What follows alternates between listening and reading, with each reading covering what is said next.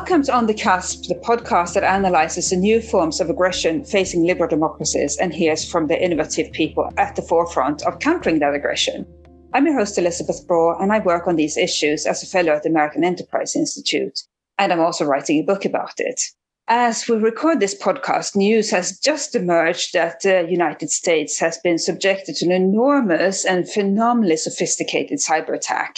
A Russian hacker group known as APT-29, which is thought to be linked to Russia's Foreign Intelligence Service, the SVR, has reportedly managed to hack the State Department, the Department of Treasury, the Department of Homeland Security, the Department of Commerce, sundry government agencies, and in all certainty, many other entities, as well as US companies. And meanwhile, on the other side of the globe, Australia's winemakers are suffering terribly as a result of nothing they have done or nothing their customers have done, but rather as a result of extremely punitive Chinese tariffs on Australian wine, up to 212%, which of course means that Australian wine is no longer saleable in China, and Australian winemakers have lost that market. And why has that happened? It has happened because China wanted to retaliate against Australia's government for asking for an inquiry into the origins of COVID-19. There we have another way in which our rivals are attacking our societies, punishing our societies in ways that are hard to predict and indeed hard to completely defend ourselves against. And all of this is a reminder that national security threats come in many forms and that our adversaries are extremely skilled and ambidextrous, and that they strike targets across our society, not just the government, and especially not just the armed forces. Now, there's nobody better with whom to discuss this complex situation than Guy Walsh, who is the founding director of the National Security Collaboration Center at the University of Texas in San Antonio. Now, the NSCC, which was launched in 2019, is a core initiative in the university's mission to advance research and education in cybersecurity, and it's especially relevant because San Antonio is, as we all know, an emerging cybersecurity hub. Guy is a former U.S. Air Force officer, fighter pilot. He commanded the Air Force's 175th Wing, which was part of the Maryland National Guard. And while overseeing the Maryland group's warfighting and emergency readiness from 2002 to 2009, he led the Maryland Air National Guard in its response to support Hurricane Katrina operations. He has also been, among many other things, the inaugural commander of the 451st Air Expeditionary Wing in Kandahar. He was the senior Air Force commander delivering air power for US and NATO combat operations in Afghanistan.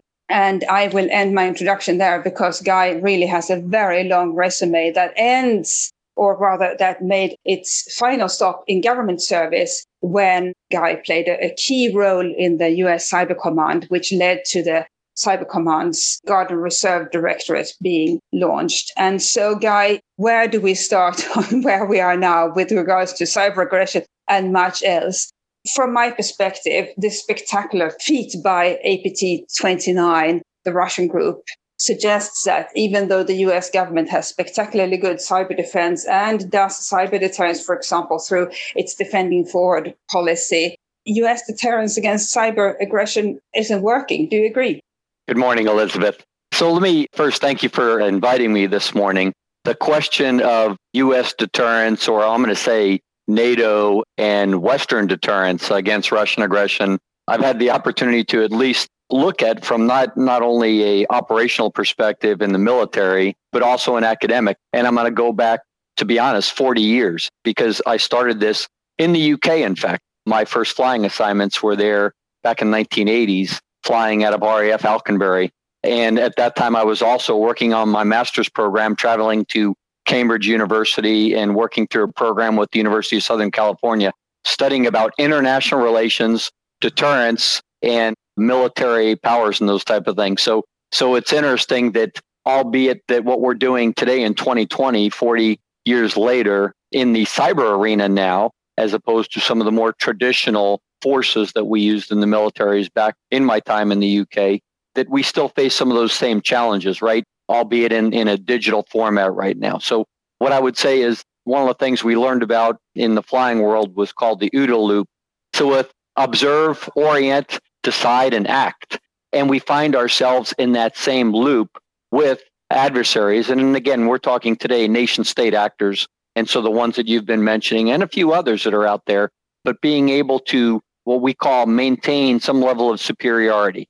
Again, superiority is not continuous all the time. It is revolving, right? And so in terms of being able to maintain an advantage at the time and place of our choosing. And clearly in this instance that we're talking about that is still evolving and developing, at least from a news perspective, we did not have the advantage. And our defenses that we had set up were breached by a very sophisticated actor and team here. Again, most likely looking from an attribution perspective as APT-29 right now. And what's interesting is that the US is obviously aware of these threats, and as are other countries. And the US in particular has been trying to address it by indicting individuals involved in attacks, or has indicted, for example, the Russian intelligence officers that were involved in the NotPetya attacks on Ukraine that then spread all over the world and struck a number of multinationals as well. And those officers were also indicted over attacks on Emmanuel Macron's presidential campaign and attacks on Ukraine, all cyber attacks. But the deterrence clearly isn't strong enough. And I'm reminded almost every single day of what Dr. Strangelove said in the film. He said deterrence has to create in the mind of the adversary or the enemy, he said, actually, the fear to attack. And clearly the other side isn't afraid to attack.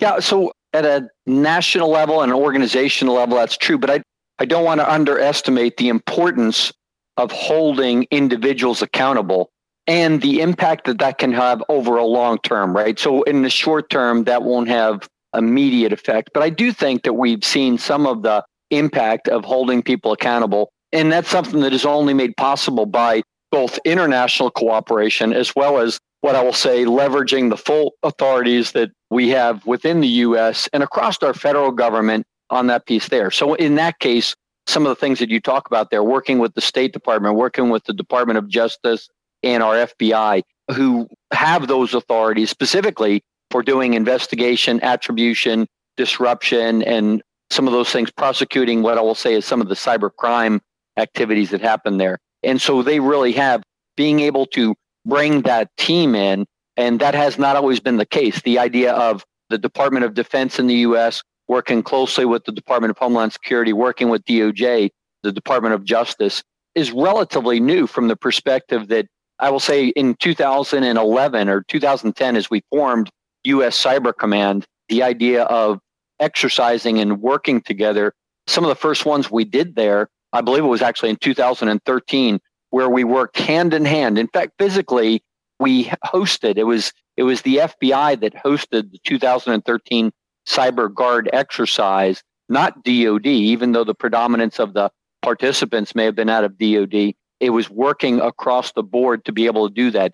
And the Department of Justice, working with the State Department and international, was holding individuals accountable. And that becomes a player when you're starting to look at the impact when you stop someone from doing some of the travels, and I'll use the term escaping, but being able to freely move about, whether it be in Europe or the US or many of our NATO countries. And I think it does have an impact there. So it's an important piece by itself. It won't be successful. We have to find other ways of being able to work on creating both a balance between deterrence and defense. I completely agree. And in fact, I think that the US is being very innovative in using criminal justice as a tool of national defense. And Professor Gary Brown at the National Defense University and I teamed up to write about it. And we called it personalized deterrence, because it really deters these individual people from engaging, from conducting these attacks. And if you don't have enough skilled practitioners left or willing to do it, then obviously your aggression will come to an end. Just to explain to listeners what the US government does is essentially indicting individuals involved, which means that by extension, they won't be able to get visas to visit the US. They won't be able to live in the US. And I think there is even potential to, for example, prevent them from owning property and so forth. So it really is punishing the individual as opposed to the country, which is really where in deterrence we depart from the way things used to work during the Cold War and indeed afterwards, where countries were punished for aggressive actions or planned aggressive actions. One thing I want to discuss with you, Guy, is how this all affects private companies. Because as we know, cyber aggression is changing. It's no longer the watering can principle where some aggressor essentially shoots out the equivalent of thousands of bullets and hopes that somebody will be hit. It's a much more targeted form of aggression, which means that when a company is hit, it's more likely hit with a very sophisticated weapon.